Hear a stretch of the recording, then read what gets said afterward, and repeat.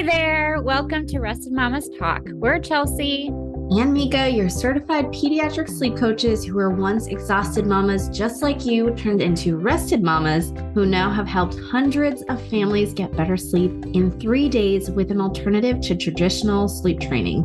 As creators of the Association Fading Sleep Method, we teach a responsive and holistic approach. Our podcast is dedicated to sharing the journey from true parental exhaustion to thriving parenthood. From real sleep tips from us and other experts to real stories of families just like you. Let's get rested. Hey there, families. Welcome to another episode of Rested Mamas Talk. Hey, Mika, how are you doing? Hello, good. Just recovering from everything sickness at this time of the year where sickness, travel, and the holidays all come crashing down together. At one time. Yeah. Mika and I have been both handling sickness within our families and personally, but we're really excited today because the holidays are coming up. And Mika, your decorations, I am jealous of, and I need to get going. People are always like, don't decorate before Thanksgiving. Don't do it. But I have to be honest, I'm really itching to get started. I just don't finish decorating until Thanksgiving. So everything is up inside but the tree. And I don't put lights up until, the blow ups. The Santa blow ups. But I mean, that's all. Well, we don't really, we kind of go away for Thanksgiving. So we have the naked tree up. Okay. And then we come back after Thanksgiving, and then we kind of finalize everything, which kind of goes into our topic. When we have all of these decorations coming up, that usually means there's some type of holiday travel happening. And so today we decided to talk a little bit about sleep during the holidays. And with all of those holidays coming up, whether you are celebrating Thanksgiving in the US or you are preparing for Christmas and you are going to go see family. I know we have a lot of international families that are traveling internationally to go back. We know that it can make families really nervous to embark on sleep. The unknown, yeah. Not just even the travel on the day of, right? That is one beast, but then what can you expect when you're actually on vacation? Whether that's at your in-laws or your parents' house or, your aunt and uncle, it's here for one day or whatever it is, it can cause a lot of questions and nervousness. And that's actually a really good point too, is that sometimes you're not even really traveling like out of town, but it's, a day or 2 days of family gatherings. And it's where your little ones' routines really do look different. And it's completely understandable to have some nervousness, especially if you've just gone through the process of really helping your little one have some just better sleep habits in general. And sleep is looking better. And then all of a sudden you're like, okay, great. Now we have the holidays. And what does that look like? So or if sleep is looking so bad and you're like, oh my gosh, this is going to be a mess. And I love the holidays, but it is hectic enough on its own. Mm-hmm. I mean, and then adding in sleep. So, kicking it off, talk to me a little bit about some of your memories of first holidays with Lena when you were a new mom. Yeah. And what do you remember? Yeah. Well, so Lena was born. So she's my oldest. She was born at the end of September. And so she was still pretty much in the newborn stage when we entered that first holiday season. And so I actually remember my biggest concern was sleep, but also how to be intertwining that with her feeding schedule. So that was where I was really stressing out because my really the first 4 months of my breastfeeding journey with Lena was really pretty difficult. And so I was trying to find a good rhythm with that on top of her sleep. And so adding in going to other people's houses that she wasn't really familiar with, like that was just really stressful. I do remember, though, I have to say that in all of the time that I was overwhelmed, it actually was kind of nice. And I'm going to say this in a very, please don't take this wrong in any way, shape, or form.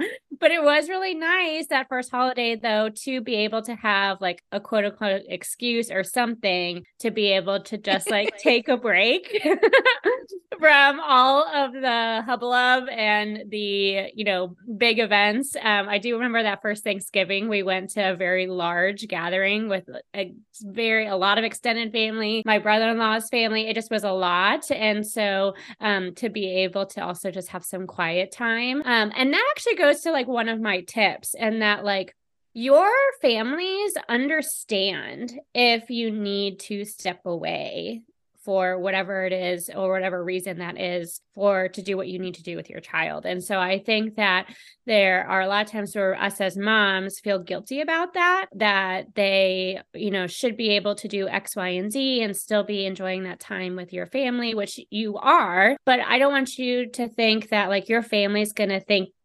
badly about if you do need to go step away to put your child down, or to make sure that they're kind of staying on, a good track to make sure that everyone stays happy, right? An overtired baby is just also nothing that anybody really enjoys. So that's also just a little side note there. But what about you? What do you remember with Everly? So, I know, for most families, that's true. I do have to caveat that sometimes culturally, families don't understand. That's true. Yes. And so in those situations, it's not your concern on whether they understand or not. It's your concern on what's best for you and baby. And to stay confident in that. Stay confident. Yeah. And I'm going to throw that out because what Chelsea mentioned is literally no one is going to enjoy a fussy baby. And there is not any way to get a child just used to overstimulation or used to not sleeping. Those are not things that, first of all, you want a child to get used to anyways. So just be confident. And if you need to step away and you feel like that's going to bring judgment, on the other hand, from your family, be confident that that's what's best for your child to kind of decompress. I was probably in that bucket, and my family was probably they're not judgmental at all. They're actually very supportive, but culturally in my culture, other cultures, there is a lot of opinion.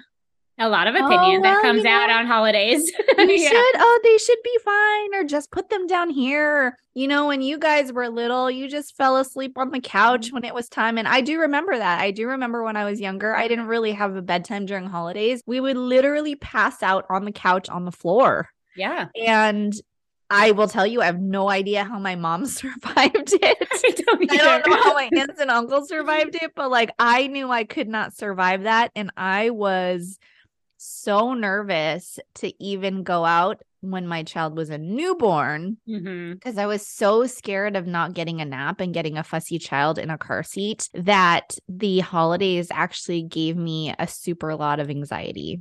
And maybe for me, it was more about control. And so we did find a way around that with trying to host on our own. So that was one thing, is using the kids as an excuse to say it's better for us to have the holidays here so that I can still put my child down. And that was a way of making me feel like I could control something. But I was nervous about having bad naps during the day because of the overstimulation and having an even worse night, because what happens is you have all this time that you're enjoying with your family or your friends at this event, but I'm looking at the clock because I'm like, oh my gosh, it's getting late and I'm not going to sleep tonight. And it's past their nap time. I'm not going to get sleep tonight. I mean, it gives me nausea right now thinking about how nervous I was. But that's what I was nervous about, just knowing that oh my gosh, I'm setting myself up for disaster. So shocking, which I think we may have talked about this before, but I've come to realize that I was a little bit more of a people pleaser in my life than I really realized initially. And one of the things that always gave me a lot of stress was basically asking others to have a sleep space available for my child, or making sure that they had the necessary things that they needed to go to that location, right? Whether it's to your in-laws and, there's dynamics there. And so one thing is that it's okay to kind of take control of that too, and just bring what you need. And to not necessarily feel like you need to ask or have others to do that. You can just go ahead and bring what you need and find a quiet space. So whether that is even, a large walk-in closet, or if it is, an upstairs bedroom, wherever that might be, that actually really helped to reduce some of my anxiety, is just to honestly be prepared going into that day. And that gave me a little bit of peace of mind of things that like I can control, right? Like I can bring my daughter's sleep sack. I can bring her portable sound machine. And that kind of thing was actually kind of, make or break, right, for me and the stress level going into that week or that day. Really, for some of you, it's just the one day.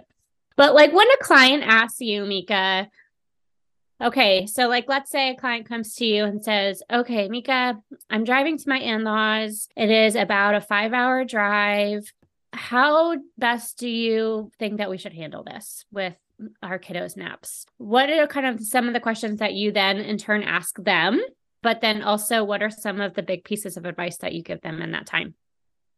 Yeah, so the first thing I always think about is a lot of what you just mentioned is control what you can control, and just, know what impacts there will be so that you can prepare for it. So nowhere in this podcast or this episode where we're telling you that these are the things that you need to do are actually things you need to do. If you feel like you're trying to retain as much as possible because that's the balance you need, then these are the steps that we prioritize. But if you are fully capable, one of those superhumans, fully capable of having a crazy overstimulated day and baby can catnap, and then at night you're just like, I'm going to power through it. That's part of it, right? You're just mentally preparing yourself. I wasn't built like that. So I try to figure out what I can to retain. And if I get that question from a client, the first thing I always ask is when are you driving? And when is the event? And what do you have available to you? And the reason I ask that is because when you can, I always try to have a drive in which you can align a nap in the car. 100%. Now, I know that some families are like, oh my gosh, my kid will never, ever sleep in the car seat. That will change if you have a really solid schedule. So if you want to prepare before that, we do have a nap guide. We have a lot of tips on our Instagram where you can kind of figure out how to align to your child's natural sleep rhythms. But if that is really strong, then you can time it pretty well, especially with our clients, when your child is likely going to fall asleep. It's going to be within that 45-minute tired zone of their nap, depending on whether your child is on a 2-nap schedule, a 3-nap schedule. What I would recommend is trying to start your drive about 30 to 40 minutes before that nap schedule, if you can, if it aligns to your schedule, and then allowing them to take that first nap in the first part of the drive. Right. If your drive is long enough to where there might need to be another nap, I always recommend, if you can, try to take like a snack break or a stop sometime in that wake time for 30 minutes. You probably are going to have to feed if you have a child who has those short wake times anyways. And so I would recommend that you stop for a meal, stop for feed, get them out in the open. And then what you'll do is you'll get back in the car and then really try to focus on getting them a nap again on the second part of the ride. So that is one thing if you're trying to go first thing in the morning. For us, we are going away for the holidays next week. We go away every single Thanksgiving, just our little core unit. Now, it's not a long drive. It's just a couple hours. My son is on a 2-nap schedule. We plan to leave 45 minutes before his nap. Yeah. And that allows us, obviously, to get some quiet in the car. And well, it and just, that it just piece really helps us retain that nap. Yeah. And that piece about taking a break is really helpful. Not only, yes, to help your child make sure that they have a good meal, a good feed, but it actually can make the world of difference, even for your little babies to get out of that car seat and even stretch their legs too, and allow them to just have some different stimulation around them that can help to reduce quite a bit of fussiness than that second lag of the drive too, when they are potentially awake. Definitely bring some highly preferred toys. That's really helpful. You can actually bring a portable sound machine. If you don't have one, though, don't worry about that. Actually, if you're in the car, Mika, I don't know if you've ever done this before, but you can actually just put on like an AM static radio station, and that serves as a good sound machine for in the car. I actually have I have a emergency one. Yeah. It's totally free. It's on your phone and it's called White Noise. Oh, yeah. And there's tons of apps out there. It's tons of apps. This is my favorite because there's no timer. You can actually pick brown noise and pink noise on it, and it's totally free. And when I totally forgot the hatch or whatever, the only downfall, obviously, you guys know, is now your phone is out of commission. Out of commission. Not for you to be available. But, there's a lot of different things that you can do. I know one family that was just on our coaching call, actually, they have like a 7-hour drive. 7-hour drive, right? That's a lot of that is happening during the holidays. Yeah. And another thing that we decided for them was that we would try to catch the first nap of the day or the second nap of the day in the car, have them take a break for dinner. Oh, yeah. That's a great idea. Be able to have them like walk around and then try to get back on the road right before bedtime and use that night sleep in the car when it's dark. And let's actually talk about that, because that's something that happens too. Or I actually had a client a few weeks ago that they're like, well, we can't really leave in the morning time. We have to because of work schedules. And so I said, that is absolutely okay. If you have that awake time at the beginning, even of your drive, you can, when you do a stop, you can do almost like a really abridged bedtime routine. You can do your bedtime feed. You can get them into jammies. You can even read them a little book and then have them fall asleep in the car seat. And then also, when you get to your location, you can help to transfer them back into their space. And that's also where it's helpful if you are going to family members to kind of just let them know that baby is going to be going down for, at bedtime when they get there. So that's something that they can just know and prepare for, that, your little one probably won't be awake and ready to play when they arrive at that house, which I know for grandmas, sometimes that can be hard, but a lot of times just that communication can go really a long way. But there's so many, especially if your little one has some really consistent bedtime and nap routines, you can start to incorporate even little bits of that even when you're on the go. And again, if you don't worry. That's obviously something that we have lots of free resources on our Instagram page too, where we lay out a lot of that information. So,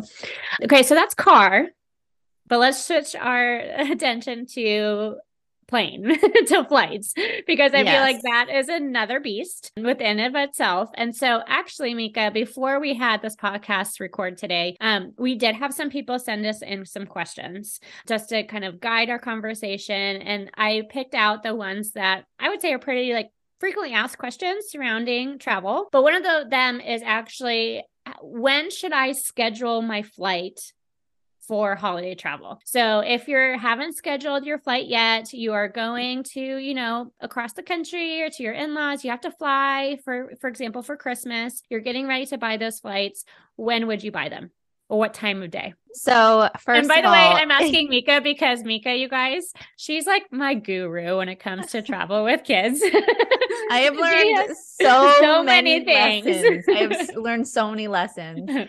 So here's where there's a difference between road trip travel and plane travel. And first of all, if you have an option for plane tickets, that's awesome. And if you don't, we'll talk a little bit about how you navigate around that. Now, if we're talking about the road, I'm just going to give some perspective. Yes, you can kind of drive at night. We've done that multiple times. We drive to Mammoth. It's a 6.5-hour drive. We used to leave at 6 o'clock, knowing that our child would sleep. majority of it. And yes, that means we get there at midnight. For travel on a plane, I really don't recommend for your own mental sanity that it is in the middle of the night if you can avoid it. I know you can't sometimes when it is international, which we do have some tips on that. But if you can, and you have, you know, a 3 to 5 hour flight, if you can have it during the day in general, that is better. Here's why. You might think like, oh, you know, the white noise that you get from the airplane, but guess what they do in the middle of the night? They turn off the lights. Here's an announcement. So we are flying at they caused me anxiety. We took one red-eye flight with my daughter, who was like the best sleeper. And I wanted to seriously cuss out the announcements that were happening at 10 o'clock at night. We took like an 8 o'clock red-eye. Yeah. I would never do it again just because those announcements are so loud. They try to do their best. I totally get that. Not their fault. But if you're trying to retain sleep, it can be really, really hard, especially if you don't have a lot of time when you get to your location to get back on schedule. So that's the one reason I would not do a red-eye flight. During the day, if you try to align a flight where there is a nap or two during it, is totally the best thing. I would try to align my naps, if I couldn't align it perfectly, to where my child wasn't sleeping while I was waiting at the airport. Right. That's when I want my child awake. I want them walking. And then in the airplane, when we have very little space to do anything, is when I want them to sleep. And sometimes that would mean waking them up early that day. Just so that I can have that wake time for them, and their next nap for just that day only does align in the airplane. And at least that's what I would do from a scheduling standpoint. And kind of to piggyback off of that, especially if you have a little one that's like, for example, on a 3 nap schedule or even more, 4 naps, you can also schedule it if you have flexibility to where your child can be sleeping in the car on the way to the airport, have that awake time while you're going through security and while you're getting to your gate, and then have that next nap to happen while you're on the flight. That's actually like ideal world. Also, too, you know, I'm sure you guys have heard this, but feed. Give her some, you know, if you're a toddler, give them something to drink at takeoff too. That really helps with their little ears, just to make sure that they're staying comfortable with that. That was a really good reminder though, Chelsea, that, you know, when you think about, oh, well, you know, my child will just sleep, we have some time before the flight. Just remember the steps that you take preparing to get on the airplane. That is why you don't want to try to align a nap once you know you get to the airport. Right. Because yes, you might get a little bit of a snooze in uninterrupted when you're checking in your bags, but the minute you go through security, they are going to have you you have to remove them from your carrier or your stroller. So you're going to have to go through waking all over again. They have to test your stroller, right? And then you don't get to put them back down. So not to mention then once you get to the gate, you have to gate check your stroller. And so there's just a lot of there's announcements everywhere. You know, that's what makes it really kind of difficult. And you really want to try to retain that nap time for the plane. Yeah. Now, when you are on the flight, however, and your child is fighting sleep, just know that it will be okay. You know, there's just so much going on around them that they obviously do not experience on a regular day-to-day basis. And so for some little ones, it can be very difficult for them to settle, to go down, even if it is their typical nap time. So if that happens, you know, mentally prepare for it to happen just in case it does. I know, Mika, this happened to you. Was it your last vacation when you went on your cruise with your son? I want to say we were in Hawaii. So that's a 6-hour flight for us. Yeah. And so one of the things you prepare for is that, I mean, your entire nap might be an hour off, but at the same time, that's mentally preparing, right? My goal was that he was just going to take that one nap. Right. So eventually it happened, but he was so overstimulated. That age is just really hard. You know, one is just really hard to get on a plane. But yeah, just know you can offer some sleep when you get off. And even tomorrow, the next day, to help them to get back on. That's absolutely okay. Adjust. Yeah. Give them a little bit of patience and grace as well. So we kind of talked about this one a little bit, but one of the questions that we have is, what happens if the holiday event goes into my child's typical bedtime? What would you say? So my go-to, honestly, is I have a really great lay flat stroller. If I don't have a pack and play available, and I offer them sleep in that overlap. If it's not a ton, right? If it's going to be 4 hours, then I would probably recommend you try to find some kind of sleep space for them, because that's just a long time. But I tried to make it so that I can still have my child down as much as possible. Now, if it goes into a little bit of bedtime and we're talking like 30 minutes or even an hour, I would say make adjustments for the day so that your child can stay pleasant and happy for that nighttime. Maybe offer a little bit of a longer nap for the day, or, shift out your schedule, an extra cat nap. And then bedtime is going to be in the car seat on the way home. And if they wake up when they get home, that is okay. Continue with the same routines of how you would typically respond to them if they woke up in the middle of the night, and just kind of proceed in that way. So what happens, and this is a question, and I'm going to kind of set the stage for it. You can answer first, I can answer first. But the question is what would be our top piece of advice? My child is just flat out refusing a nap when I go to grandma's house. So, for example, they're at Thanksgiving dinner, early dinner. We got there at 10 a.m. They were supposed to go down for their nap at 2. It is now 4:30 and they have not slept. What would you recommend? So the first thing that I would say, and then we can kind of popcorn on this one, because I think we have several tips of things that you can do. But the first one is that usually when that happens is that they are overstimulated. And so, and that's nobody's fault. It just kind of how the cookie crumbles when there's lots of things going on. And so as much as you can do to get them into a quieter space and a darker space, the better. Even if you need to kind of just take a break and not necessarily try to put them to sleep in that quieter space, but even just have them have a little bit of quieter playtime, and then go into trying to get them down with either your nap routine, etc. If they end up flat out refusing that nap, it is absolutely okay to go ahead and bring up that bedtime, even if it is in that flat stroller or in the car on the way home. That's absolutely okay. I will be honest that there were definite times with my son specifically where it was really hard for him to go to sleep in other places when he was a baby. He's better about it now, now that he's 3. But at the time, it was really hard for him, especially around like 8-9 months, when he was just like super aware of everything that was going on around him.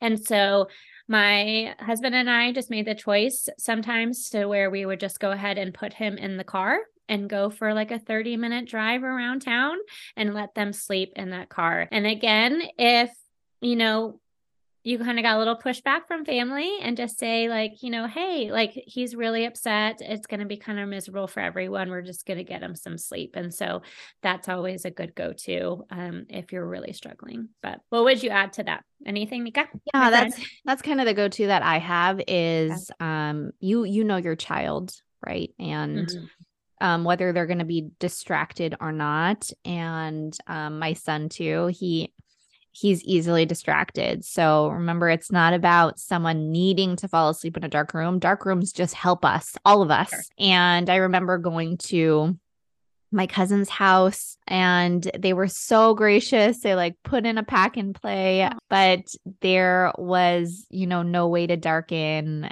the room. And I did not think to bring, my portable shades, which, by the way, if there's a link down below of now I will never leave without them, or the slumber pod, but he would not take. And so what I did was I just stuck him in a stroller and I walked away for 20 minutes. And so you might be thinking like, gosh, well, that's just a short nap and you're going to be stressed out about the short nap. You know what? 30-minute nap, there's really not much of a difference between 30 minutes to 1 hour when you think about the first half of a sleep cycle is the deepest part of sleep anyways. So, don't try to stress yourself out about trying to get a big, normal long nap, even a 20-minute nap, right? To kind of help them get through for the rest of the day is really all you need. And taking away that time before just to decompress and let them have some quiet time is really good. So one of the things that we always do, Mika, which I feel like this episode today is like all about tips, but one of the things that we do is that we have 3 actionable tips that we want to give you at the end of each episode regarding sleep. It's always to do with our topic. And obviously today we're talking about sleep for the holiday season. And so here are our top 3 tips to take away today as you go into your holiday events. So the first one is just kind of more of an overarching tip of your mindset, really.